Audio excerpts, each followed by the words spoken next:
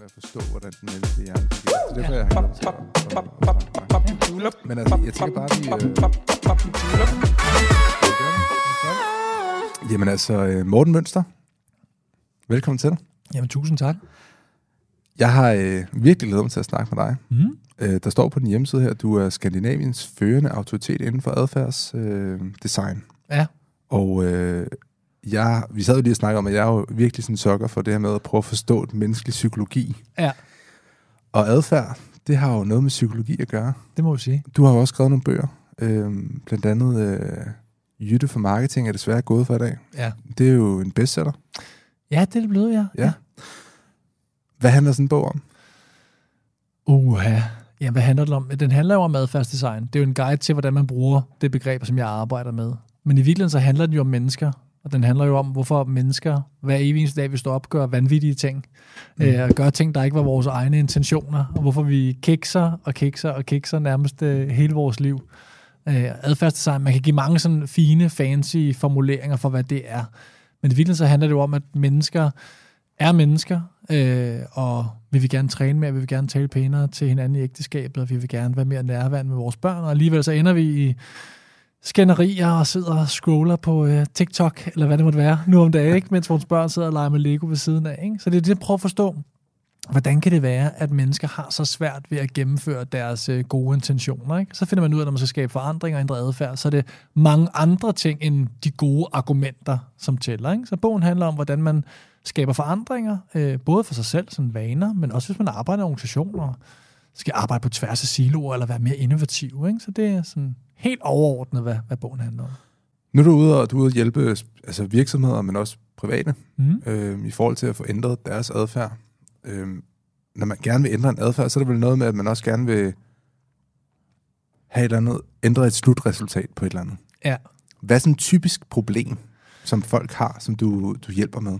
Jamen altså jeg arbejder primært i organisationer, og der er jo en milliard problemer. Jeg vil sige, lad os prøve at kategorisere med forskellige klodser. Ikke? Der er noget, der hedder fra strategi til handling. Så er der nogen, der er blevet enige om, at de vil være kunde i centrum, eller de vil være mere innovative, eller de vil lave et eller andet abstrakt, hapsi-flapsi-agtigt, ikke? For en stor organisation på tværs af landet måske. Hvordan i alverden får vi det helt ud til slutkollegaen? Det er sådan den interne del.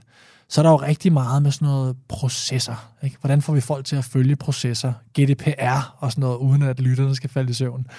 Så er den procesdel, og så er der sådan hele den private del, som handler om, jeg vil gerne spise sundere, jeg vil gerne træne mere, jeg vil gerne, som jeg gav eksemplet før, tale pænere til min kone eller mand i ægteskabet, jeg vil gerne være mere nærværende over for mine børn. Ikke? Jeg vil gerne tage mine piller, hvis jeg har problemer med ryggen, for eksempel. Og det er det, der er så sjovt ved mennesker igen. Det er det her med, jamen, vi tager vores medicin, mens vi har smerter. Lige snart smerter forsvinder, så stopper vi med at tage medicinen. Og vi er gode til at træne, hvis vi skal træne op til et halvmaraton måske. Men lige snart halvmaraton det er løbet, så stopper vi igen. Ikke? Så mennesker har enormt svært ved at fuldføre det over tid. Altså det her bæredygtige element i det. Ikke? Hvorfor har vi det? Ja, altså det helt sådan korte svar vil være, at hjernen er simpelthen bare mere begrænset, end vi skulle tro. Ikke? Altså vi har en begrænset båndbredde i vores hoveder. Ikke? Det kan man kende fra, jeg ved ikke om båndbredde er overhovedet et ord, man bruger længere, men dengang der var sådan ISDN-modemmer, hvis der er nogen af lytterne, der kan huske det. Gamle internetforbindelser. Hvis du har 17 ting kørende på din computer, du åbner det 18. program, så kører det ofte lidt langsomt. Ikke? Eller hvis du sidder og redigerer en tung video 7 steder, så kan det være, at den har lidt svært ved at håndtere, at du åbner en ny opgave. Ikke? Ja. Sådan er hjernen også. Den har bare en begrænset kapacitet.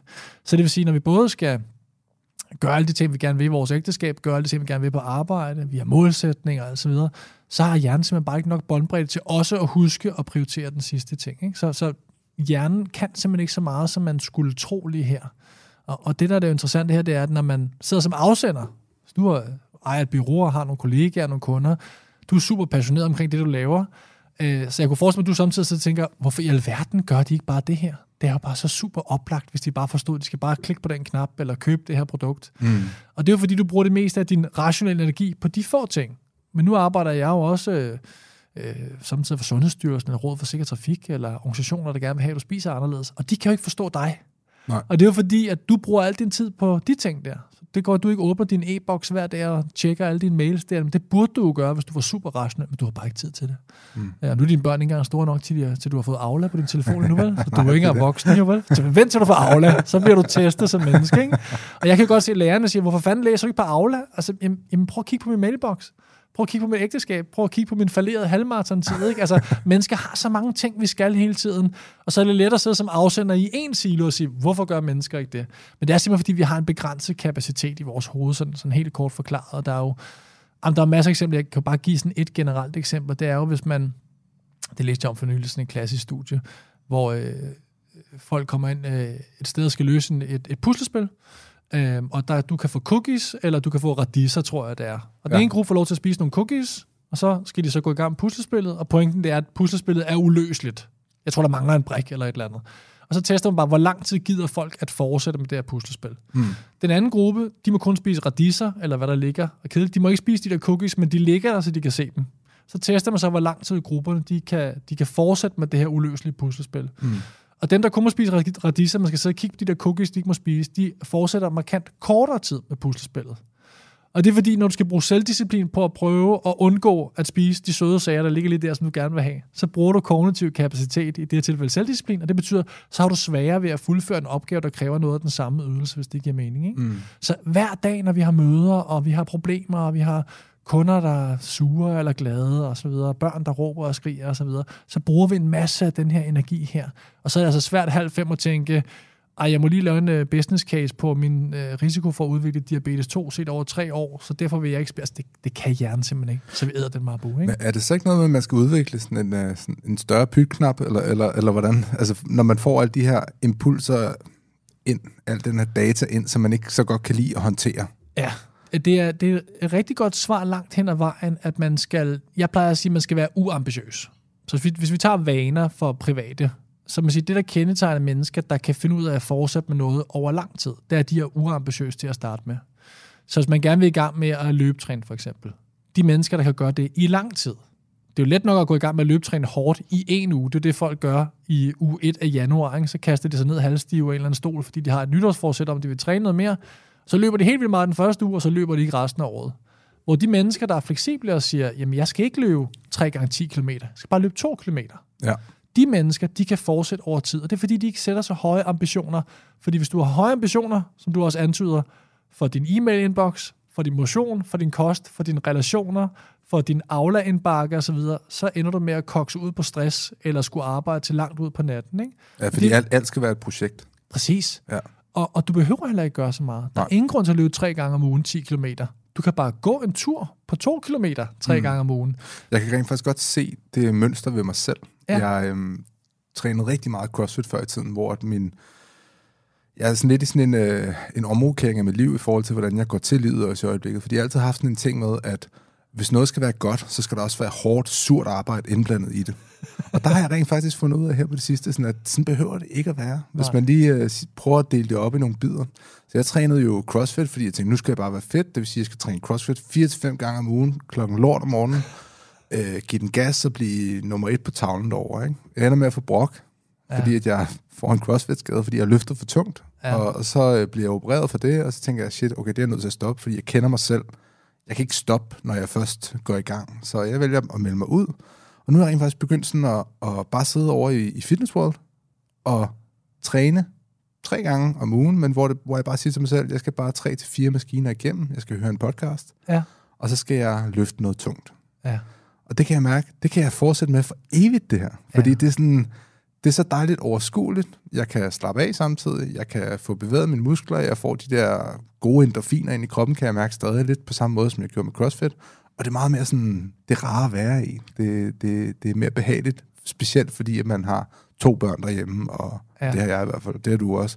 2 børn derhjemme, og et firma, der skal køres, og work-life balance, alt det her, som det moderne menneske ligesom kæmper med, ikke? Ja, men jeg kunne ikke være mere enig. Altså det, du har gjort, du har også sænket barren for, hvad en succes i et fitnesscenter ser ud for dig.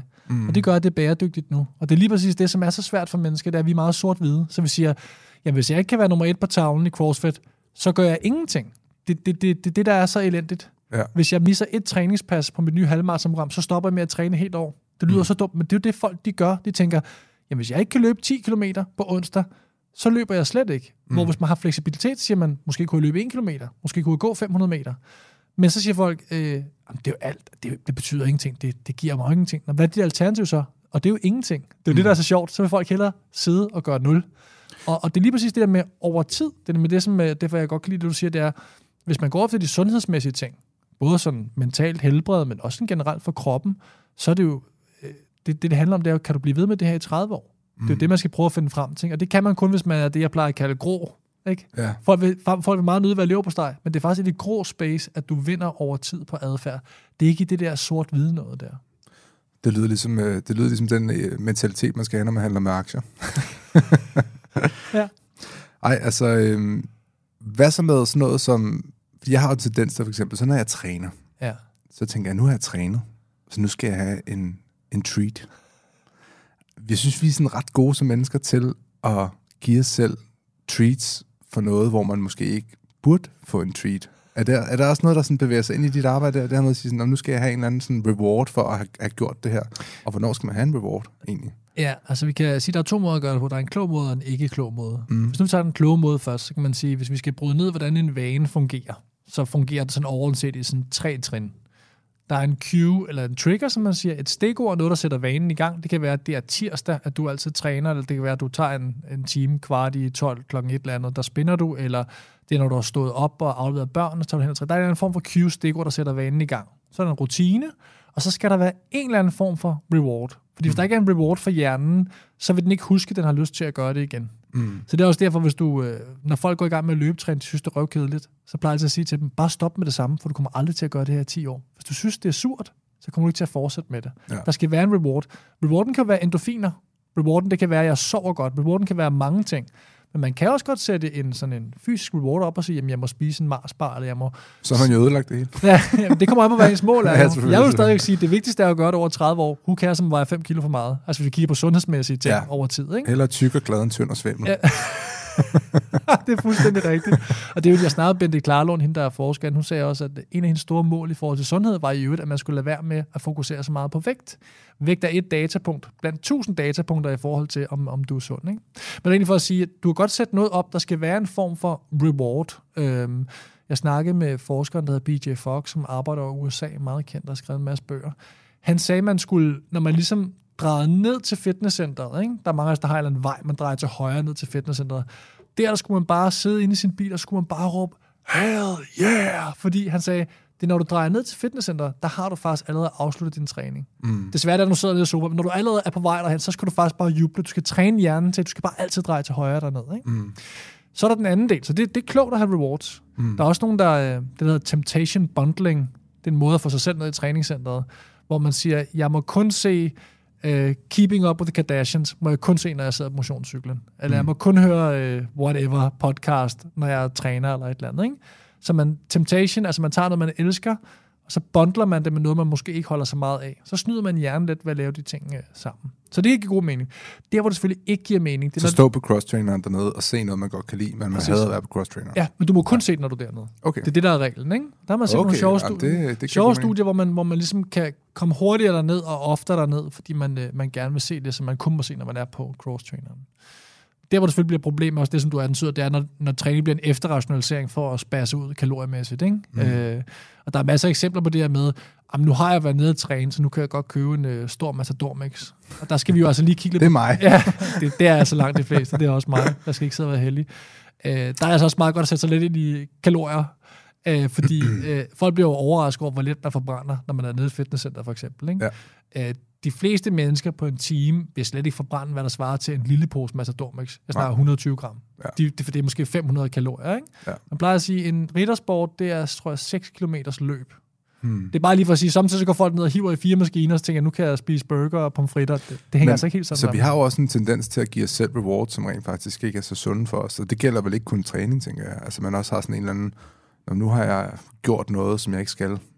Og så giver jeg en reward, der ligesom wiper det rent, det man lige har udført, ikke? Ja, det er fuldstændig rigtigt. Der er også masser af studier, hvor folk de indgår i en eller anden form for umoralsk adfærd, altså snyder og bedrager eller et eller andet, og så bagefter så kan det være, at de donerer til velgørenhed, eller du ved, hjælper en gammel dame over vejen, og så tænker de, nu står det lige, ikke? Og det er jo ikke sådan, at det kosmiske regnskab, det nødvendigvis går op. Så du har fuldstændig ret, man jagter den der balance i sit liv et eller andet sted. Og meget af det handler jo om, er det bevidst eller er det ubevidst?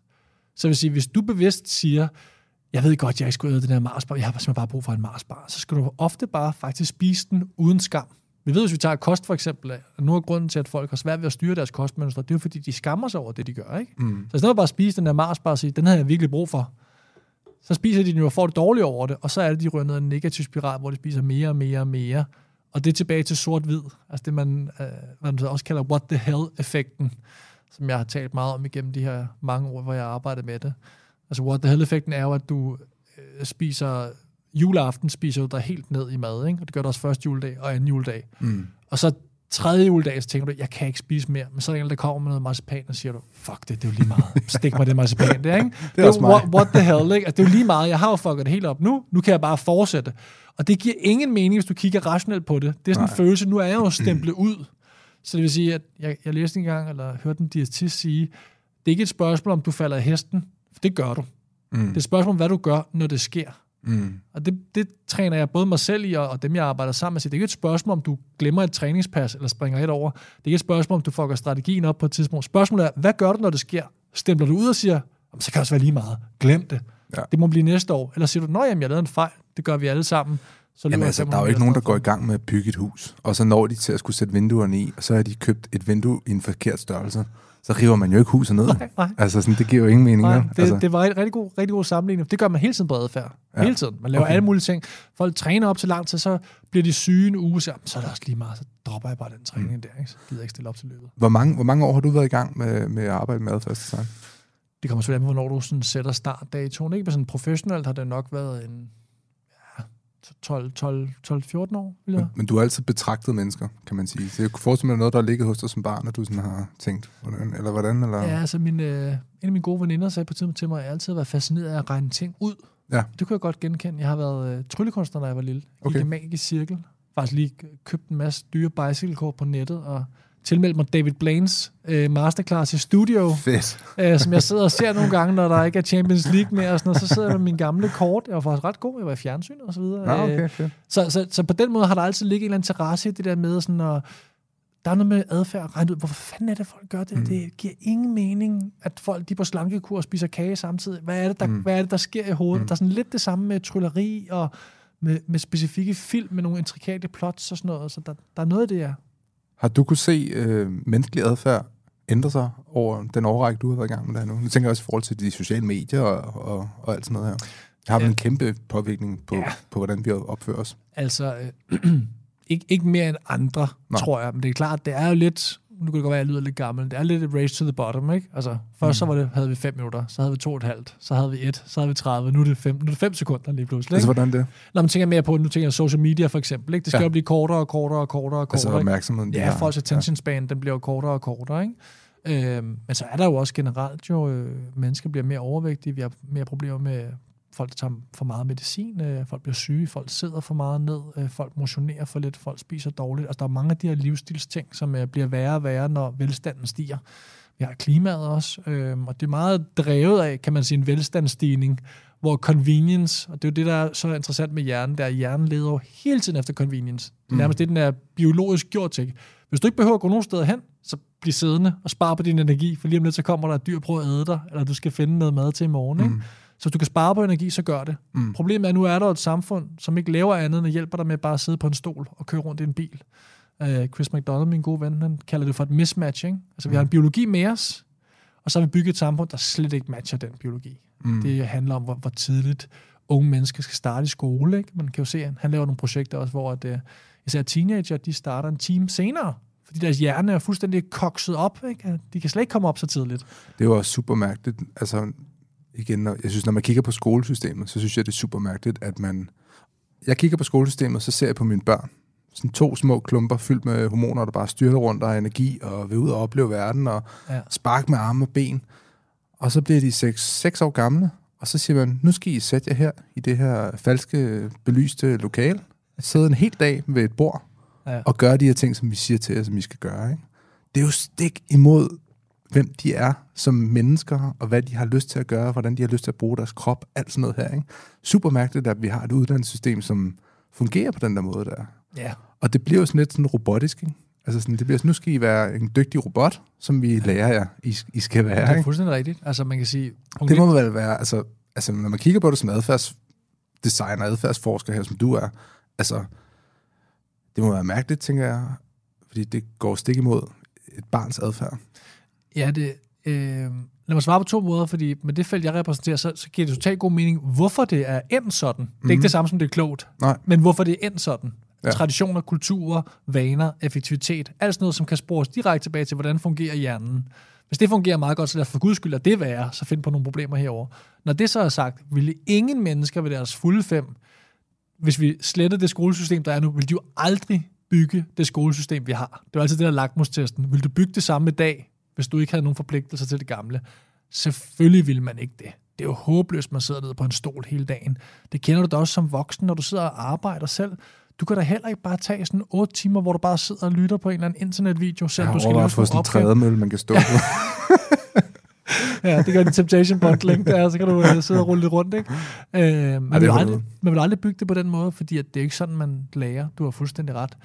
Og du kan også se sådan en ting som, det er også noget, jeg har arbejdet med, altså sådan noget, bare sådan en ting som indeklima for eksempel, tænker folk ikke over. Indeklimaet på rigtig mange skoler er jo elendigt. Altså, de sidder bare sådan en CO2-koger, de der unge mennesker der, og skal lære alle mulige komplicerede ting. Ja. Så det giver ikke mening, du er fuldstændig ret. Det er alt for lange timer. Der er alt for få lærere til for mange elever. Og så kommer vi over et andet interessant spektrum af adfærdsdesign med forandringer generelt. Det er jo den trade-off, der altid vil ligge. Så hvis du gerne vil være sindssygt god til CrossFit, så er der en trade-off et sted. Enten er det tid med din kæreste eller børn, eller dit arbejde, men der er en trade-off. Mm. Og mange mennesker er gode til at pege på det, de gerne vil have. Vi vil gerne have 3 lærere til 12 elever, ikke? Okay. Hvor er trade-offene? Hvad vil du så gøre for at få det? Vil du have færre sygeplejersker? Nej. Vil du betale mere i skat? Nej. Vil du involvere dig mere i skolen? Nej. Så det er det der med, at der ligger også hele tiden en trade-off. Hvad kan du gerne vil forbedre noget, for eksempel skolen? Jamen, så ligger der noget andet, du ofte skal ofre, ikke? Og det er folk nok heller ikke nødvendigvis villige til. Og hvad er trade-offen for de unge? Eller for dem, der sidder i skolen, for børnene, der sidder i skolen? Jeg tror også, de har svært ved at visualisere, hvad skal jeg egentlig bruge det her til? Ja. Der tror jeg, nu er vi nede i et helt andet felt selvfølgelig, men generelt med uddannelse, så tror jeg mere, at man skal prøve at bringe uddannelse på banen, som viser de unge, at det her kan du bruge til noget ude i det virkelige liv. Ja. Hvad fanden skal de bruge dividering og altså alle de her eller Pythagoras og sådan noget. Ja. Hvad skal man bruge det til? Selvfølgelig med mindre man skal arbejde med matematik. Hey, fedt, du ved, ikke? Ja. Men jeg tror meget mere, også når jeg kigger tilbage på min egen skolegang, at var jeg blevet udsat for nogle situationer, ligesom i de matematiske lærebøger. Søren har 4 æbler, Pernille har 2, de lægger dem sammen, det giver 6 æbler. Whatever. Ja. Det gav mening for mig, fordi så kunne jeg se det ligesom ske i det virkelige liv, ikke? Men der var ikke så meget af det. Nej. At man får det virkelige liv med i undervisningen. Men prøv at høre, det er det, der er så vildt, ikke? Jeg kan forstå godt, hvorfor det er sådan. Det er ikke nogen kritik af nogen. Men det, man lærer nu, var jo det samme, man lærte for 50 år siden, i forhold til plus minus Pythagoras. Der er ikke noget grundlæggende nyt i det. Nej. Prøv at tænke, hvor meget samfundet ændrer sig, ikke? Ja. Det er jo vildt. Der er ikke noget data science i skolen. Der er ikke noget kritisk tænkning. Nej. Der er ikke noget, hvordan du forholder dig til facts. Prøv at overveje, hvor stor en bombe det er under samfundet, man ikke længere ved, hvem der har ret. Det vidste man altså plus minus cirka godt fra 30 år siden bare, ikke? Dengang, da jeg var ung, der var internet ikke rigtig opfundet. Ja, der var der også en masse mennesker, der var uenige, men vi havde jo ikke den samme niveau af fake news. Vi havde ikke den samme niveau, alle folk kan sprøjte deres egen facts ud. En superpower for alle unge mennesker, der vokser op nu, det er at kunne se kritisk på data, på tal, på synspunkter. Der er jo ingenting i grundskolen om det andet end sådan noget almen dannelse. Til gengæld fylder det andet sindssygt meget. Så, men jeg skal bare sige, held og lykke, hvis du gerne vil fjerne matematik fra grundskolen, ikke? Og det er fordi hele vores samfund er bygget op efter matematiklærer og pensum og så videre. Jeg synes ikke, det skal fjernes, men jeg bare sige, jeg er enig med dig. Der er så mange kompetencer, som af historiske årsager ikke er med, for eksempel i grundskolen nu, som så meget burde være det, når du skal ud og kigge, fordi det er noget, jeg arbejder meget med, det er, at folk er ekstremt dårlige intuitive statistikere. Altså folk er enormt dårlige til at afkode ikke engang voldsomt komplicerede ting, men netop hvor man bliver snydt psykologisk på ting. Nu snakker vi før om det der med prissætning også, ikke? Altså der er jo noget, der hedder the decoy-effekt, ikke? Som man bruger rigtig ofte på nettet. Så decoy er altså en lokkedue, ikke? Og det er jo en klassiker med, at du har en eller anden free plan her, så har du en eller anden anbefalet plan her, og så har du en eller anden psykodyr ting herude, som ingen har brug for overhovedet, ikke? Så 0 kroner, $22 og $450 med en ekstra feature på, ikke? Så når du har den her, så ser den her lige pludselig meget mere attraktiv ud. Ja, det kan vide, hvad for en det er, de gerne vil have dig til. Ja, præcis. Ikke? Og sådan noget, synes jeg, man burde blive opdraget til, så man rent faktisk kunne sige, hvad er det, jeg har brug for? Når du går ned i supermarkedet nu, alt sammen er jo value pack, og alle mulige helt vilde regnestykker, som ser ud som om det er et tilbud, som bare overhovedet ikke er et tilbud. Ikke? Spotvareafdelingen, den vokser og vokser. Ikke? Nu er jeg spotvareafdelingen, så er det jo billigt. Nej, prøv at kigge på prisen, Sviske. Det koster det samme som lige herovre. Det man skal dykke lidt længere ned og sige, hvad er pris per enhed? Eller pris per liter? Ja, præcis. Men det kræver, og det er jo det, som man inden for mit felt vil kalde system 2. Ikke? Det kræver noget rationel analyse. Du går ned og kigger på det. Men hvis du ikke er opmærksom på de her ting her, så bliver det supermarkedet og Facebook og TikTok, der kommer til at få deres dagsorden ned over dit liv. Ikke? Og jeg har ikke noget mod tech-mennesker eller de virksomheder. Men min pointe er bare, hvis man skal have en chance for at overleve nu om dagen, så er der altså ikke nødvendigvis Pythagoras, som er det primære. Så er det for eksempel kritisk tænkning, eller forståelse for, hvordan virksomheder prøver at arbejde med mig og min adfærd, så jeg kan træffe nogle bevidste valg. Og sådan noget er helt ind. Det burde være en meget større del. Men så er der også alt det der med, vi har jo ikke designet det til. For eksempel teenager, de burde sgu da ikke møde op 8 om morgenen. Det er fuldkommen vanvittigt. Der er intet deres biologi. Mentalt først klar med en tid-tiden. Ja, præcis. Ikke? Men det kræver jo igen bare, at du så skal ændre overenskomster med lærere og så videre. Ikke? Så der er også noget arbejde i det. Hver gang man gør det, ser man, at de klarer sig bedre, de bliver gladere, og de når mere. Det er bare mærkeligt, at man fastholder nogle rammer, for eksempel nu siger du overenskomster med lærere og sådan noget, og de kommer i problemer. Ja, men det er sgu da de unge, der får dårlig undervisning, eller ikke lærer det, de potentielt kan lære, ved at vi spiller det på deres præmisser. Og det er jo trods alt dem, der skal drive samfundet om 20-30 år, når lærerne skal på pension. Det er dem, der skal passe på lærerne, når de bliver gamle. Så det er sådan meget counterintuitivt, synes jeg. Ja, det er kun fordi, det er besværligt, for jeg er helt enig, hvis man gjorde det efter de målgruppens biologi, så vil man klart aldrig nogensinde starte klokken 8. Det er fuldstændig håbløst. Hvad er en af de adfærdsændringer, som du typisk ser, folk gerne vil lave? En typisk det var også det, jeg nævnte før. Der er jo rigtig mange, der gerne vil tabe 5 kilo. Ja. Og hvis der er nogen, der kigger med her, så vil jeg gerne sige, at det er det tåbeligste mål, du overhovedet kan sætte op for dit liv. Altså, det er så uendelig ligegyldigt, om du vejer 90 eller 95. Ja. Det er en underlig forfængelighedsmæssig ting. Det må man gerne gå op i, hvis man vil. Man skal bare ikke tro, der har nogen effekt på noget som helst. Når du taber de 5 kilo, er du ikke gladere. Selvfølgelig, hvis man er morbid overvægtig, det er måske meget god idé at tabe 30 kilo. Ikke? Altså, præcis. Ja. Og det er lige pludselig, jeg siger 5. For det kan være nogen god idé for nogen at tabe 40. Og så kan man starte med at sige, at jeg taber 1, for at sætte ambitionsniveauet ned. Ikke? Men der er jo rigtig meget af sådan noget der omkring motion og så. Så er der mange, ligesom mig selv også, der har med telefonen nu om dagen. Altså kig mindre på den. Være mere sammen med sin familie. Jeg kan jo lige give et shout-out til en app, jeg har fundet. Jeg får desværre ikke penge for at anbefale den, men den hedder Freedom. Jeg ved ikke, om du kender den. Jeg har kigget meget på de der apps, der låser dig ude af din telefon på forskellige måder.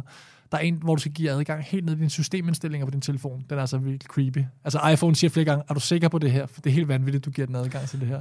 Men er det ikke bare symptombehandling? Og at bruge griber man fat om problemet ved at bruge sådan en app, tænker jeg? Ja, for nogen gør man. Okay. For nogen gør man helt klart, fordi man har sådan den udfordring, der er for meget adfærd, det er, at du tror, dit fremtidige jeg vil være klogere og bedre, end det vil være. Så siger jeg, lige nu vil jeg spise kage, lige nu vil jeg kigge på min telefon, men i morgen, der bliver jeg anderledes. I morgen, der er mere overskudsagtige skænderier. I morgen. Så det, som sådan en app som Freedom for eksempel gør, det er, når nu jeg har min intention, og siger, i dag, der vil jeg nå det her mellem 10 og 12 for eksempel. Og klokken er 7:15, og jeg lige afleverer mine børn, og jeg er bare sådan, let's go. Så kan jeg indstille den der, mens jeg har et højt niveau motivation, så kan jeg sige, mellem 10 og 12, der vil jeg ikke kunne have adgang til mine social media apps. Og det, der så sker klokken 10, når jeg begynder at blive en lille smule træt, der tænker jeg vil lige på social media, så bare lige have et lille fix. Men nu kan du ikke. Ja. Og det er, fordi du har sat intention, mens du var høj på motivation. Man ved for eksempel også, at folk, jo længere tid ud i fremtiden, de skal bestille frokost, jo flere grøntsager er der i deres frokost. Okay. Så frokost om en halv time, giv mig en burger med trøffelmej over det hele. I morgen, der vil jeg gerne have grøntsager. Om 3 dage, grøntsager, frugt osv. Og det vil sige, intentionerne er der, og derfor så handler det om samtidig at træffe beslutning, mens du er høj på motivation. Det er også det, man kan melde sig ud, hvis man har spilproblemer. Kan man jo lave det der, jeg tror det er Rufus eller sådan noget, hvor du kan sætte nogle blokeringer op for dig selv. Ja. Metadon for folk, der drikker alkohol. Så det er faktisk en ret smart måde at gøre, selvom det kan skyldes nogle forskellige ting. Så simpelthen træffe beslutninger for sig selv, mens man er sane, kan man sige. Fuldstændig rigtigt. Okay. Og der har man ofte brug for et system. Det er derfor, jeg siger, at der er faktisk en app rigtig god. Samme eksempel med metadon og frokost og så videre. Ikke? Og hvis man kan sætte en meget, meget krystalklar intention, et af de skarpeste begreber, vi har inden for adfærdsdesign, det er det, der hedder en planlægningsintention. Det er, at man siger, hvad er det præcis, jeg vil gøre, præcis hvornår, og hvor er jeg henne, når jeg vil gøre det. Så lad os sige, du vil tage en konflikt med din kollega, og du har udskudt det. Ja. Så en klassisk ting, mennesker siger, de siger, jeg er nødt til at tage det op med ham eller hende. Det gør jeg næste uge. Det kan hjernen ikke forstå. Nej. Hjernen er allerede klar til at lave 1000 overspringshandlinger på det. Ja. Og derfor skal man sige, når man er sane, som du selv siger, på tirsdag, 9:15, når jeg kommer ned og tager en kop kaffe, så går jeg hen til det skrivebord, hvor de sidder, og så siger jeg de her 5 ord til dem. Det kan hjernen forstå. Og det gælder uanset om det er træning, implementering af strategi, kommunikation osv. Det med at være super specifik på, hvad man gerne vil. Det kan hjernen godt lide. Hvordan får man sig selv i det her mindset, hvor man er motiveret, og man kan sige, man har den her mentale overhånd? Ja, det er et rigtig godt spørgsmål. Inden for adfærdsdesign vil man jo sige, at motivation er meget, meget overvurderet. Folk tror, at de skal bare tage sig sammen, eller jeg skal bare være motiveret for et eller andet. Men motivation går op og ned. Altså man taler om motivationsbølger, ikke? Jeg kender det for mig selv. Da jeg startede min virksomhed ud, jeg kom fra et sted i mit liv, hvor jeg ikke var glad for at være, og så valgte jeg simpelthen at lægge det om og gå solo og starte op for bunden uden nogen penge, uden nogen hjælp overhovedet. Jeg havde sparet lidt penge op, men det var det. Der fandt jeg ud af, at min trigger, det var at høre motivationsvideoer på YouTube, for eksempel. Ja. Så på vej til arbejde hver morgen, der hørte jeg altid et eller andet, der fik mig ind i det rigtige mindset, og ligesom fik mig i den her flow-tilstand. Ja. Men det er jo forskelligt fra person til person, hvad der fungerer, eller? Ja, præcis. Og det, jeg kunne forestille mig, det var, uden at nu kender vi jo ikke hinanden så godt, men det var, at den skulle du nok også høre hver dag, for at du kan få det der boost af motivation. Det er Gary Vaynerchuk. Ja, jamen det er, jeg tager også et boost med Gary Vaynerchuk. Man kan smitte lidt af hans energi. Ja, min pointe er bare, en time senere sidder jeg ofte stadig og spiser Matador-mix. Altså det er midlertidigt fix. Ja. Og det fungerer vildt godt, for det er jo en god vane. Du har en trigger, sætter mig ind i min bil, smider noget Gary Vaynerchuk på, frem for noget høj techno, får lidt det der, nu skal jeg kraftedeme med at sparke noget røv. Ikke? Det fungerer vildt godt. Man må bare ikke tro, at det bliver det, der kommer til at skabe en varig ændring i ens liv. For det er det sjældent. Det giver de der små boost der. Ligesom man køber en fed bog om et nyt kostregime, eller man ser et eller andet på nettet. Pointen er bare, at det bliver hverdag igen. Så mindre man har den vane, som siger, hver morgen, så kan du få de der små boost der. Men ellers vil jeg meget mere sige, man plejer at sige, at motivation bliver trumfet af lethed. Altså lethed trumfer motivation. Så det er meget vigtigt at finde frem til, hvordan gør du den adfærd, du gerne vil have, lettere, altså fjerner friktion og barriere, end du prøver at tænke på, hvordan du motiverer dig selv. Hvad kunne et eksempel på det være? Ja, hvis du tager igen noget meget konkret nu, så lad os tage træning for eksempel. Ikke? Så klassikeren er jo, at inden man går i seng, så lægger man træningstøjet frem. Eller man står op om morgenen, tager man sit træningstøj på, så man et hvert givet sekund kunne gå ud af døren og løbe en tur, eller gå en tur. Ikke? Ja. Det kunne også være, hvis vi var bedste venner, at vi har en aftale om, at vi mødes hver tirsdag kl. 8 nede i lyskrydset. Altså jeg gør det sværere for mig selv at hoppe ud af det, ikke? Det samme, jeg gav eksempel før med appen der, hvor man låser sig ud af sin app. Det er lidt det samme. Jeg gør det let for mig selv at undgå at falde i, ved at ligesom at forpligte mig på forhånd. Ikke? Er der nogle mennesker, der har nemmere ved at finde motivation end andre? Er der sådan noget menneskepersoner, eller er vi alle sammen sådan ens? Det er et rigtig godt spørgsmål. Jeg plejer altid at sige, mindre end man skulle tro. Hvis der er nogen, der tror, at de derovre, de er meget rationelle, så de skal bare have noget data, så kan de sagtens gøre X, Y og Z. Men de mennesker her, de svarer heller ikke på deres Aula-beskeder, selvom de godt ved, det burde de gøre i forhold til, hvad de har lovet læreren og så videre. Ikke? Så mindre end man skulle tro. Men der er nogen, der bliver lettere smittet af motivation. Det kan være, det er sådan nogen som du og jeg, for jeg kan også godt lide at høre Gary Vaynerchuk en gang imellem. Jeg har sådan en shiny object syndrome, ikke? Altså, så når jeg ser noget nyt og spændende, wow, så skal jeg prøve det. Ja. Men jeg tror også, sådan, min tilgang til verden er, jeg er meget nysgerrig. Det er også derfor, jeg lavede den her podcast. Så jeg er ikke bange for at prøve alle mulige ting. Jeg har prøvet mikrodosering. Jeg har prøvet, at prøve at begynde at ryge i stedet for at drikke. Nå, okay. Altså sådan noget der. Altså, fordi jeg har fundet ud af nogle ting, der er nogle ting, der ikke er gode for mig. Ja. Jeg skal ikke sidde og kriminalisere mig selv her, men you know what I'm talking about. Ja. Træning, prøve forskellige former af det. Ja. Hele tiden prøve sådan at undersøge min krop og mit liv, og hvordan er det, hvad er det, der får mig til at fungere godt. Og hvis jeg må tage det i cue, for du har fat i noget helt centralt her i forhold til, hvis vi igen tager ens egne vaner her. Det kan også være, at man føler sig stresset, for eksempel. Det er der jo mange, der gør. Ikke kan sove om natten, whatever. Så det folk ofte gør, som er fejlagtigt, det er, at de læser en eller anden bog, eller ser et eller andet på nettet om en eller anden mirakelkur, eller et eller andet, så prøver de det. Ligesom jeg sagde, men hvis du ikke kan lide at løbe, så kommer du aldrig til at fortsætte med det. Det handler netop om at eksperimentere. Så man siger, okay, jeg føler mig stresset. Okay, hvad kunne være 17 ting, jeg kunne gøre ved det? Jamen, jeg kunne prøve at meditere. Jeg kunne prøve at spise flere grøntsager. Jeg kunne prøve at bruge mere tid sammen med mine venner. Jeg kunne prøve at arbejde med dig. Der er alle de her ting her. Og så prøver jeg at sige, okay, i måned 1, der prøver jeg den her ting af. Hvordan føles det? Er det let? Passer det til mig? Man taler om det her med at matche en person med en adfærd. For nogen, der er meditation, der er det bare person, adfærd, yes. Problemet er så, at de her mennesker, de skriver en bog om, at det eneste rigtige, det er at meditere. Ja, for dig var det. Ja. Så det handler i langt højere grad, præcis som du har gjort her, måske lige at file lidt på kanterne, men jeg kan godt lide tanken, det der med at sige, jamen jeg ved ikke, hvad der er det rigtige for mig, i forhold til at arbejde med min vane, eller det ubehag, jeg har, fysisk eller psykisk. Så det er at prøve nogle ting af åbent, og så prøver jeg at matche mig selv til den ting, der fungerer bedst. Og der er folk alt for meget, de har hørt et eller andet i nyhederne, eller læser en eller anden bog, og tænker, så skal jeg også på 5-2-kur, fordi der står alt muligt med, at tarmene bliver renset. Jamen hvis det ikke passer til det liv, du har, med det antal børn, du har, glem det. Og man er nødt til at prøve også, ikke? Altså, man er nødt til at prøve ting for at finde ud af, hvad der virker for en. Jeg vil sige, jeg er altid i en eller anden form for mindset, hvor jeg prøver at optimere mit liv så meget, jeg overhovedet kan. Ja. Uden at det skal være, igen, hvor jeg er begyndt at slappe lidt af på den her måde, det skal være det ultimative, og det skal være sådan en mission, så det også bliver sådan uoverskueligt, men hvordan kan jeg adoptere nogle ting i mit liv, som gør, at jeg får det en lille bit smule bedre. Ja. Så jeg har også fundet ud af, hvad der ikke fungerer for mig. Jeg kan ikke mærke nogen synderlig forskel, derfor stopper jeg med det og prøver noget andet. Ja. Eksempelvis. Ikke?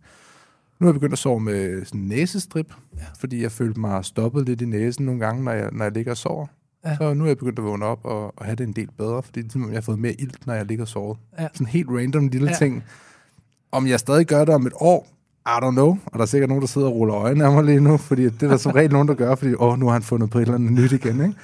Men jeg har da bare sådan, hvis man ikke prøver nogle nye ting i sit liv, hvis man ikke prøver at gøre noget nyt og anderledes, så bliver det sgu også lidt kedeligt det hele, ikke? At man bare skal blive med at gøre det samme. Men det tror jeg er din person. For jeg tror, der er folk, der elsker, at det er præcis det samme, og der er intet nyt under solen.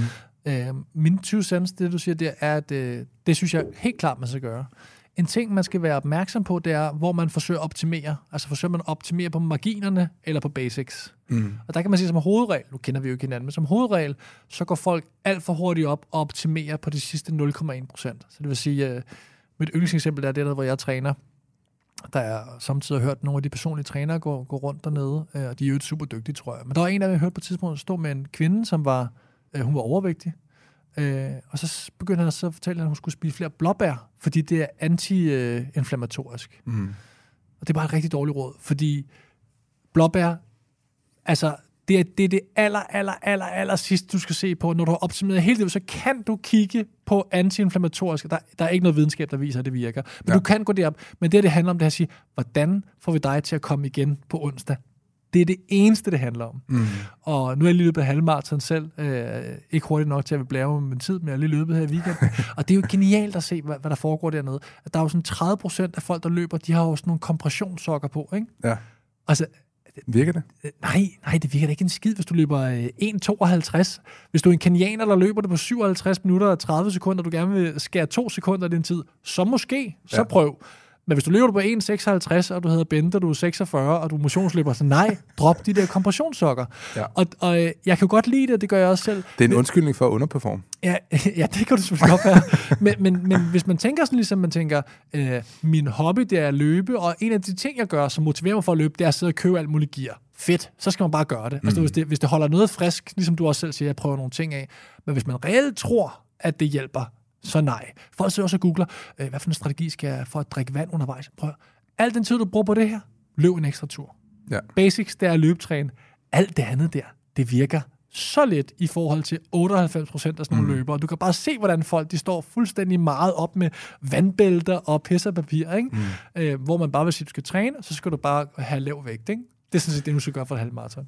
Jeg ser tit på nettet i forhold til adfærdsændring, hvor der er folk, der skriver, det tager 21 dage at ændre en adfærd. Og 7 dage og ikke at fortsætte den, eller et eller andet. Er der noget i det? Altså, nej, det er det værste vrøvl, det der. Okay. Og det er jo du er ikke den eneste, der har set det. 21 dage er jo en ting, der har floreret i mange årtier omkring vaner. Så vidt jeg husker, så stammer det studie, og den lang snak omkring kritisk tænkning i øvrigt, altså hvordan folk de adopterer resultater fra et studie, så generaliserer. Men det studie, du henfører til der, det handler vist nok om, at folk, når de får amputeret et arm eller en ben, så tager det dem i gennemsnit 21 dage at vende sig til, at de ikke har nogen arm. Okay. Det er der tallet 21 kommer fra. Og så siger folk... Det er noget af en adfærd at miste sin arm. Ja, det har jo intet skid at gøre med at løbetræne eller kommunikere assertivt til sit parforhold. Det er intet med hinanden at gøre overhovedet. Og man har lige prøvet at undersøge... Han har mistet sin arm for og sådan noget. Det er sådan helt klassisk dumt, ikke? Der er lavet nogle studier, som peger på 66 dage. De er bedre, men det er stadig vrøvl, fordi det kedelige svar er det kommer an på. Snakker vi om at drikke en tår vand hver morgen, eller snakker vi om at tage 6.000 mavebøjninger? Det kommer til at tage forskellige antal dage.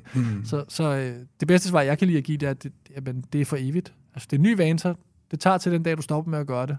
Ja. Men det er klart, reglen her, det er, jo oftere du gør det, jo mere vil du ligesom træne din hjerne til at gå igennem det habit loop, som jeg fortalte før, ikke? Cue, routine, reward. Jo flere gange du gør det, jo bedre sidder det fast. Og det er også derfor, man altid siger, frekvens er vigtigere end intensitet. Det er meget vigtigere, hvor mange gange du løber om ugen, end hvor langt og hvor hårdt du løber. Ja. Antallet af gange, fordi det svære ved at løbetræne, for de fleste af os, der er motionister, det er at få sko på at komme ud af døren. Det er det, der er det svære. Det svære er ikke at løbe, når der står derude. Så det, du skal træne din hjerne til, det er rutiner, rewards og vaner i forhold til at komme op af sofaen og ud på asfalt. Ikke? Jeg er jo et menneske, som godt vil nå nogle ting i mit liv, og det er der jo mange mennesker, der også er. Ja. Jeg har nogle drømme og nogle mål og sådan noget. Og der har jeg fundet ud af, at alkohol er sådan en ting, der jeg virkelig reagerer dårligt på. Ja. Jeg kan bare ved at drikke nogle enkle genstande, nu har jeg fundet ud af, efter jeg er kommet lidt væk fra mit hyppige alkoholforbrug, er min krop blevet meget sensitiv over for alkohol. Ja. Det kan lyde lidt ekstremt, men hvis jeg bare tager 2-3 gin tonics, så kan jeg vågne op dagen efter og være næsten deprimeret, fordi jeg føler, at min krop er i en anden tilstand, end hvad den burde være. Så jeg føler mig sådan lidt fanget i min krop på en eller anden mærkelig måde. Ja. Hvordan vil du sige, at jeg for eksempel skulle komme... Altså, jeg kunne godt tænke mig helt at stoppe med at drikke alkohol. Ja. Altså sådan næsten for evigt. Det lyder ekstremt, men nogle gange kan jeg godt lide at gå lidt ekstremt til det. Og så går der sikkert præcis 3 måneder, så står jeg nytårsaften pisfuld nede på hjørnet. Ikke? Men hvordan ændrer man sådan en adfærd, hvis man gerne vil ind og sige sådan, okay, nu slapper jeg lidt af med alkohol her? Ja. Man vil næsten altså gå tilbage til det vaneløb, jeg talte om før. Fordi at nu kan der være nogle forskellige ting, selvfølgelig, hvis man er afhængig af alkohol, eller afhængig af mad. Hvis nu vi sorterer det fra og siger, at man kan have et overforbrug af alkohol, eller noget, man ikke bryder sig om, så man kan have mad og alle mulige andre ting. Så man typisk sige, at der er en trigger for at drikke alkohol. Så hvad er den trigger? Det kan være, at der er andre folk, der sidder og drikker alkohol. Det kan være en følelsesmæssig intern trigger af, jeg føler ikke, jeg er en del af festen. Alle de der trigger, der kan sætte gang i, at man begynder at drikke alkohol. Det vil man altid prøve at finde, ligesom hvis man skal spise mindre, hvor det var fredagslik, så man siger, okay, hvad er triggeren? Jamen det er ofte, for mig, da jeg rammer sofaen, efter jeg har lagt mine børn og læner mig tilbage og rækker fjernbetjening, så er bare sådan en trigger. Find et eller andet at spise nu. Og det har jeg faktisk tænkt over selv en del. Det er, fordi jeg bliver rastløs. Ja. Det er, fordi nu har jeg ikke rigtig noget. Jeg har ikke arbejde, jeg har ikke børn. Det er nu, jeg skal slappe af. Men min hjerne, den kører stadig rundt der. Så bruger man så mad for at fjerne den rastløshed. Så det, man ofte prøver at sige, det er, at man prøver at sige, men hvad er det for en følelse, som man forsøger at bruge alkohol til at dulme eller forstærke, og så blive bevidst om det loop. Og for rigtig mange vil det jo være, at man ser, at de andre gør det, eller man netop har en oplevelse af, at de andre får en fest, man ikke nødvendigvis selv får. Ja, eller man føler sig akavet, fordi man ikke er vant til at være sammen med mennesker på den måde, uden at være beruset. Præcis. Og så vil man jo så, det første trin, det er at finde ud af, når man står i situationen, hvad er det for en følelse, der trigger, at jeg har lyst til at drikke alkohol. Det kræver altså øvelser og eksperimenter, det her. Det er for guds skyld ikke let. Og så er man så begyndt med at sige, okay, de følelser, hvordan kunne jeg afhjælpe dem med noget andet? Kunne jeg gå væk fra de der 2 pissestive gamle gymnasievenner og gå over til nogle andre, som har et mindre, når jeg lige mærker den følelse der? Kunne jeg gå ud på toilettet og trække vejret 10 gange? Kunne jeg gå væk og meditere i 1 minut? Kunne jeg drikke en alkoholfri øl? Hvad er mine andre muligheder her, frem for at begynde at hakke igennem? Ikke? Jeg tror i høj grad også, det handler om at kigge på dem, man normalt drikker med, og så sige, har jeg egentlig noget til fælles med dem, udover at drikke med dem? Ja. Men det kan jo også være ret sårbart emne, fordi at så lige pludselig, så tænker man så, jamen, har jeg så nogle venner overhovedet? Fordi for eksempel min vennekreds handler i høj grad om, da vi var yngre, at drikke. Ja. Jeg var DJ, jeg var rigtig meget på natklubber hver weekend. Hele min vennekreds, vi drak os skidefulde hver weekend, ikke? Og der kan jeg se nu, hvor jeg er begyndt at få et lidt sundere forhold til alkohol, hvor jeg ikke drikker en flaske vodka hver aften. Ja. Fordi det var jeg næsten op på før i tiden. At der er rigtig meget vennekreds, der er røget. Ja. Men det skete så også naturligt i form af, at man ligesom får børn, og folk ændrer sig og sådan noget. Ja. Men der er vel også noget af det. Altså, i allerhøjeste grad. Der er lavet et ret interessant studie, som James Clear har med i sin bog, der hedder Atomic Habits, hvis der er nogen, der kigger med her og lytter med her. Det er en rigtig god bog om vaner, som jeg anbefaler ofte.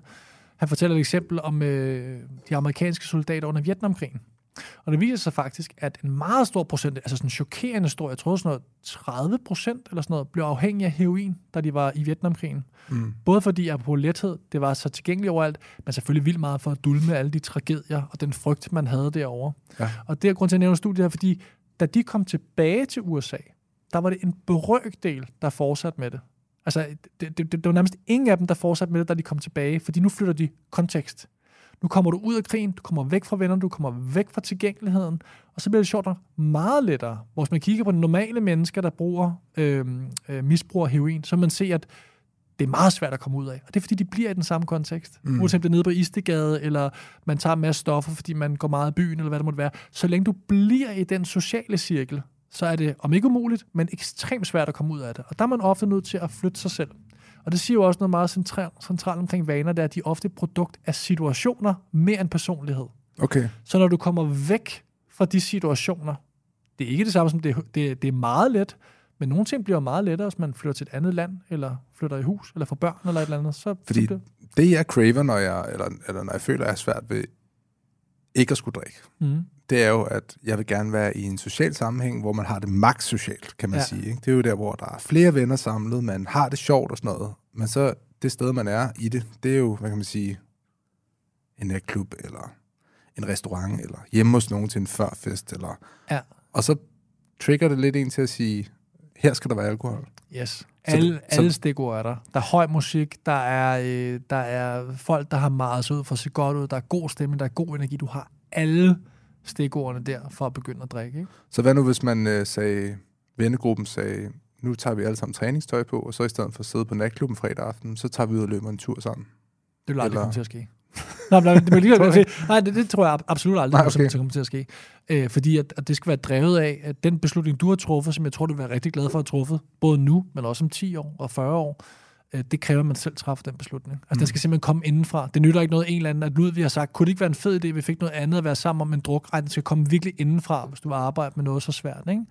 Ja. Og det er også det, jeg plejer at sige, at lige præcis alkohol og stoffer og sådan noget, er jo så svært at arbejde med, fordi det første, det gør, det er, at den fjerner det, der hedder den executive funktion i din hjerne. Ikke? Det er netop den, vi bruger til at svare på beskeder på Aula. Og du ved, lad være med at sige det, vi mener, når vi er i en konflikt med en kollega, men prøver ligesom at holde os på måtten, spise sundt, selvom vi er sultne. Det er lige præcis det, den fjerner først. Ja. Så den fjerner alt det, du har brug for i situationen, hvis du gerne vil drikke mindre. Og det er tilbage til det, jeg sagde før, det er, man er nødt til at lave nogle planlægningsintentioner, inden man ryger ind i den kontekst. Okay, så nu ved jeg, at jeg skal til fest med mine venner. Jeg ved, de her cues kommer. Jeg ved, de her rutiner er her. Jeg ved, hvad der trigger min drikketrang, hvad det måtte være. Og så må du så lave nogle planer for det, inden man entrerer. Og det kunne også være, at man sagde, okay, skulle jeg lige prøve at sige, i stedet for en gin og tonic, så tager jeg en pilsner. Skulle jeg lige prøve at tone mit procentniveau ned til at starte med, for at give mig en chance, for at det ikke går så stærkt. Fordi jeg ved for eksempel selv, hvis jeg ryger på sprutdrinks, så slukker det. Så står jeg med cigaretter, lige pludselig alt muligt andet, ikke? Så går det helt galt, ikke? Og så skal jeg leve med det hele ugen bagefter, ikke? Jeg har været sådan en kæmpe idiot, ikke? Ja, fordi det gør man jo, når man er kommet over 30, ikke? Ja, altså det er forfærdeligt. Altså, jeg har begyndt at eksperimentere. Det er der mange, der er. Nu tror jeg er lidt ældre, end du er, ikke? Men jeg har begyndt at eksperimentere med at begynde at købe rigtig mange alkoholfri øl, og have dem til de fester, hvor vi er. Og nu er vi ikke i nat med i byen så meget mere, men stadigvæk sådan en rødvinsmiddag, hvor du sidder klokken 4, og du bare sidder sådan, du kan lige så bare klokken 1 bare slå og drikke alkoholfri øl. Det er det samme, du får der, for du har noget af det niveau der. Og det har faktisk hjulpet mig til at tage toppen af det, at det hurtigt tilgængeligt. Og så kan man godt sige, ej, hvor er det fucking kedeligt at sidde sådan nogle mennesker i starten af 40'erne og drikke alkoholfri øl. Prøv, festen er lige så god, fordi vi er skudt af, ikke? Ja. Så men det er tilbage til med at sige, når nu man ved, hvad for nogle cues der er, man kender sine rutiner, hvad er det for nogle planer, man kan lave, inden man møder op, tage procenter af. Hvad er det for nogle mennesker, man skal sætte sig ved siden af på stolen? Er det dem, der hiver en eller anden form for ølbong frem, eller et eller andet? Eller skulle jeg prøve at gå til nogle andre typer fester, osv. osv.? Er vi danskere anderledes adfærdsmæssigt, hvis man kigger på andre lande? Nej, det er vi ikke. Der er selvfølgelig nogle kulturer og nogle rutiner, og til Asien er der nogle andre forskellige sociale spilleregler og sådan noget. Men de ting, man arbejder med inden for adfærdsdesign, altså med at gøre ting lettere, med habit loop og sådan noget, det er noget, der er universelt. Det, der er meget forskelligt, det er kontekster. Og det er jo også bare sådan nogle kontekster, som er du rig, er du fattig indkomstmæssigt, hvor bor du henne, bare i Danmark. Det kan have kæmpe store forskelle. Og der kunne vi alle sammen rigtig meget lære noget af, at vi kender ikke andre folks situationer og kontekster. Der er noget, der har et meget fint ord, men som betyder noget meget enkelt. Det fine ord, det hedder The Fundamental Attribution Error. Og det betyder, at hvis jeg aldrig havde mødt dig, og jeg så dig komme gående ned ad gaden, eller køre i din bil, og så du råber vinduet ned og siger, nu fuck af med dig, eller et eller andet, ikke? Så jeg tænkte, hold kæft, en klovn sidder og råber ud af bilen der. Ja. Men jeg ved jo ikke noget om, du lige har mistet din mor. Jeg ved ikke noget om, du er blevet deprimeret, fordi du kom til at drikke 10 gin og tonic. Jeg ved slet ikke, om du er blevet fyret, om du har kroniske smag. Jeg ved ikke en skid om dig. Ja. Men den fundamentale attribution error, det er, at jeg ser noget, du gør. Jeg ser en adfærd. Og så tror jeg, at du er sådan. Altså, du er en idiot. Du er alle mulige ting. Hvor når jeg selv kommer til at hive mit barn for hårdt i armen eller et eller andet, så ved jeg, at det er jo ikke min personlighed. Det var jo bare lige fordi, jeg var presset i den situation.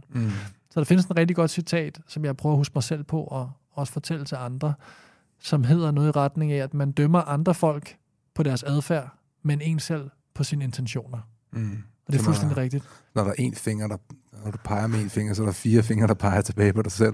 Den er der også, ikke? Den er der også, ja. Men det var sådan, når jeg ser dig lave en adfærd, så tænker jeg, det er sådan, du er. Men jeg ved jo selv, det var ikke min intention at hive barnet. Det var ikke min intention at råbe til en eller anden. Det var ikke det, jeg mente. Jeg er jo et godt menneske. Jeg ved, det er jo bare lige fordi. Og det er bare for at sige, når man ser nogle mennesker, de tager et kviklån, hvor er de dumme, man. Kan de ikke lave noget OP på det? Kæft, for det et eller andet, ikke? Ja. Vi kender ikke noget til de mennesker. Vi ved ikke, hvor de voksede op. Vi ved ikke noget om deres barndom. Vi ved ikke noget om det. Altså, vi har ingen anelse om det.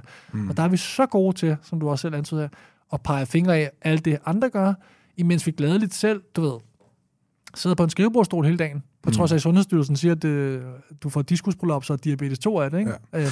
Jeg vil også sige, og jeg vil ikke engang kalde det for dårlig adfærd, fordi det er også lidt dømmende, men skadelig adfærd, selvskadelig adfærd, det starter vel altså ved en dårlig barndom, tænker jeg, eller hvad? Sådan kan I høj grad, eller hvad? Det kan det jo gøre for nogen. Ja. Altså, jeg er jo ikke på den måde psykolog, så jeg vil være varsom med at svare for firkantet på det, men det, man vil sige, det er, at det kan det gøre, hvis du har en traumatisk barndom. Der kan være så mange ting, man har med derfra.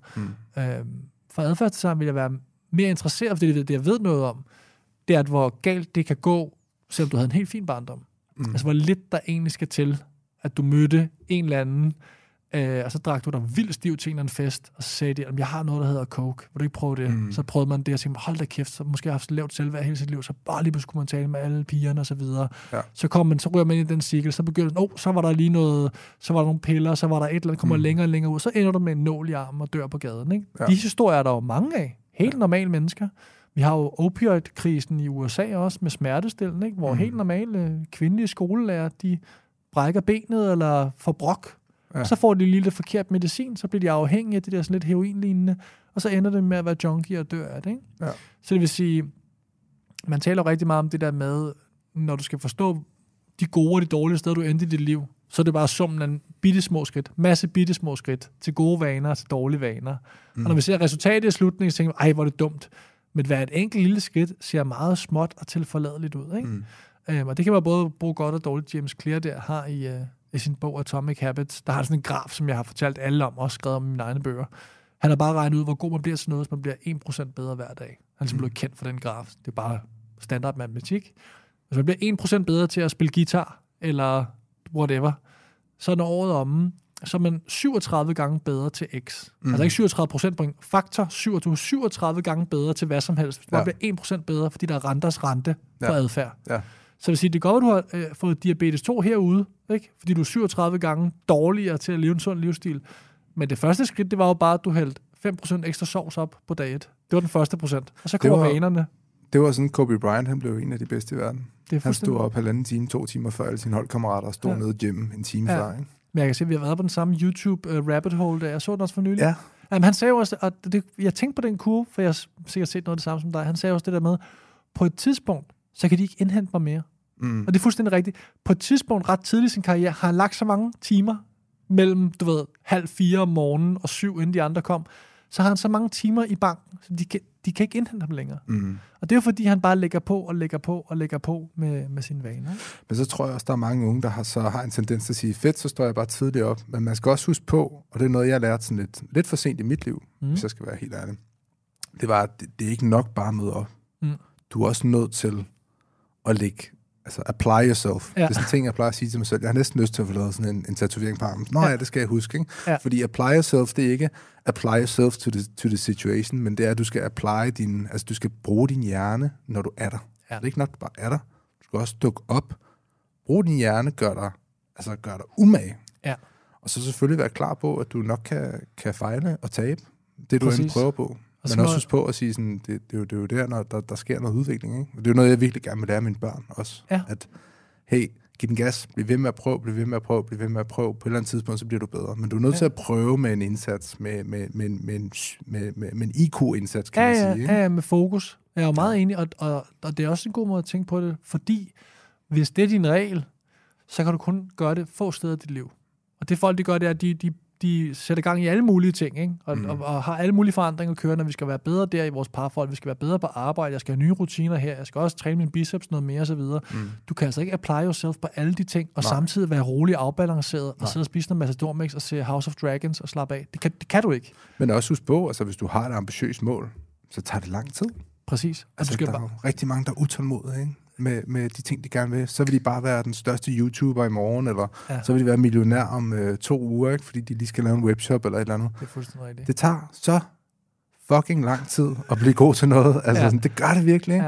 Ja. Og det er jo nok for at sige, det er, der er rigtig mange, der søger for eksempel efter gode råd fra, så er der en eller anden ung gut, der har været dygtig til et eller andet, og så spørger man den person til råd. Jeg vil sgu da hellere sige, hvem er 80 år gammel, har gjort det samme, men har gjort det hele livet? Altså sådan, også husk på, sådan, tag imod råd fra nogen, der sådan, har gjort det i mere end bare et par år. Tag imod råd fra nogen, der ved, hvad de snakker om, har været igennem møllen og sådan noget. Så derfor har jeg det svært ved sådan nogle 22-årige life coaches, ikke? Fordi at det er sådan, hvad har du at tilbyde en person, der er 40 år gammel, og har nogle problemer, som du aldrig nogensinde har haft inde på din egen krop? Det er jo ingenting. Nej, og der er 2 ting, jeg vil sige. For det første, den mest undervurderede strategi til at skabe resultater, det er stadighed, disciplin, vederhæftighed. Det er konsistens, vil man sige, ikke? Ja. Enhver kan gøre bare 1% om dagen. Præcis, det er det. Ja. Enhver kan gøre noget anderledes i morgen, om en uge, men kan du gøre det om 6 år også? Og det andet, det er back to basics. Folk, de sidder sådan og googler, hvordan laver jeg en fed videopodcast? Hvordan får jeg 1000 YouTube? Men jeg kan godt svare dig, du laver 50 episoder af en podcast. Så ring, når du har gjort det. Ja. Nu har du noget at arbejde med. Der er ikke, altså, det er eksperimenter. Det er at møde op. Det er svært ved at lave en fed podcast, det ved du jo også. Ja, en ting er, hvordan videokameraet står, men noget andet, det er book gæsterne, finde motivation for det, sidde og klippe noget, mens man røvkeder sig osv. Alt det, når man har gjort det nok gang, så kan vi begynde at tale om blåbærerne, altså hvordan putter jeg noget glasur på. Men start lige med at møde op et helt år, hver uge. Det er det, ingen mennesker kan finde ud af, ikke? Og så tror jeg også, man skal have den indstilling, at du bliver aldrig så god, som du gerne vil være.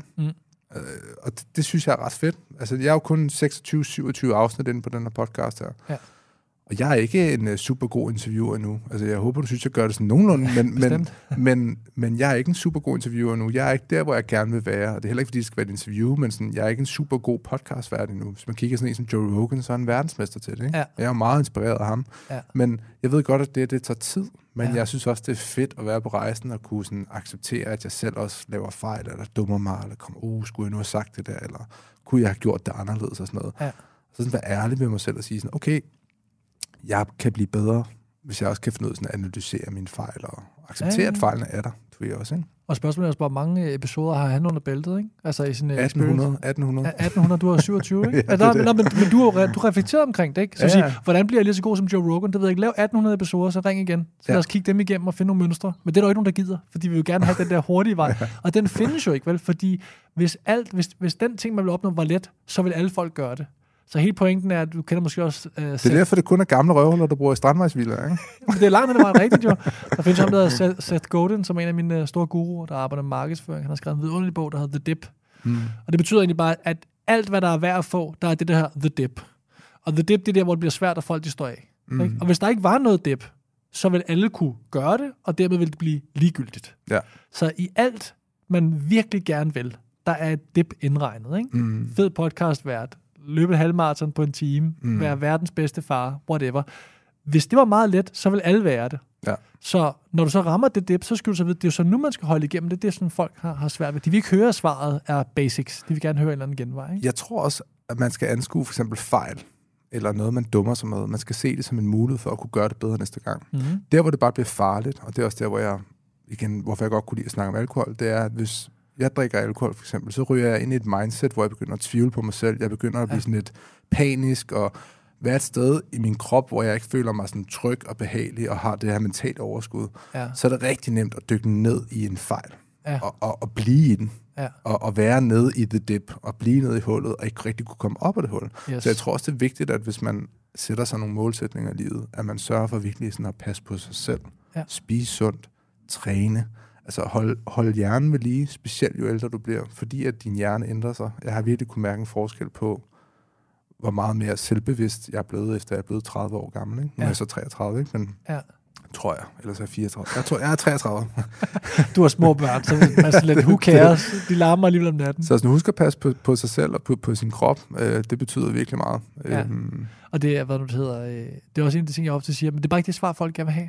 Så Chris McDonald, jeg snakker om før, han har sådan en god sætning, jeg hørte ham til konference for noget tid siden. Han sagde sådan noget med, folk de spørger altid, hvad er det vigtigste, jeg kan gøre i forhold til søvn? Fordi søvn er så vigtig for os. Og siger, du skal sove mellem 7-8 timer, så du skal stå i seng og stå op på samme tid, alle dage, også i weekenden. Så siger folk, men det vil jeg ikke. Hvad er nummer 2 på listen? Og det er sådan, folk er. De siger, det vil jeg heller ikke. Nu skal du spise blåbær. Okay, men det vil jeg gerne, ikke? Ja, men det hjælper bare ikke, vel? Nej. Og det er tilbage til, jamen, hvis du gerne vil blive bedre til at skabe forandringer, så starter det, og det er så, undskyld mig, fucking klichéagtigt, det starter med, at du har styr på dig selv. Du kan ikke gennemføre en svær forandring i dit eget liv, uanset det arbejde, hvis du ikke er i balance. Så det starter med, der er ingen, der vil høre det her, det starter med, at du sover. Og du behøver ikke spise overdrevet sundt, du skal bare spise okay. Du skal være grå i din tilgang. Du skal lade være med at spasse helt ud på kalorier samtidig, ikke? Og du skal styre dit alkoholforbrug. Du skal bevæge dig, du skal motionere en lille smule, ikke? Og det vil folk bare ikke gerne have. De vil hellere have den der med, jamen jeg vil gerne have en 3-trinsraket til at jeg kan tage en pille og så... Ja, og se en eller anden life coach på YouTube, som selv sagde på 22 år, ikke? Som selvfølgelig har det vise sten, ikke? Ja. Og det er bare tilbage til, grund til at undskylde, at jeg gentager mig selv. Det er det der basics. Altså, vi burde alle sammen bare kigge meget mere på basics. Og glemme alle de der nye bøger der. Kun læs bøger, der er 20 år gamle. Fordi der står det vigtigste. Alt det andet, det er glasur. Find ud af, hvad er basics? Og det starter altid med, at du har styr på din fysiologi. Det er altid trin 1. Trin 1 er altid det. Så er det dine rutiner og vaner og så videre, men back to basics. Og med det, så vil jeg sige, Morten Münster, tak fordi du gad at kigge forbi. Det var super spændende at snakke med dig. Det er jeg glad for, jeg håber, du har lyst til at komme forbi igen på et andet tidspunkt. Det vil jeg prøver at lave sådan en gengang en gang årligt eller sådan noget. Så, det vil jeg gerne. Ja, helt sikkert. Tak fordi du gad at kigge forbi. Selv tak. Og tjek Morten ud på hans hjemmeside. mortenmünster.dk. Kom. Okay, yes. Super. Vi ses. Hej.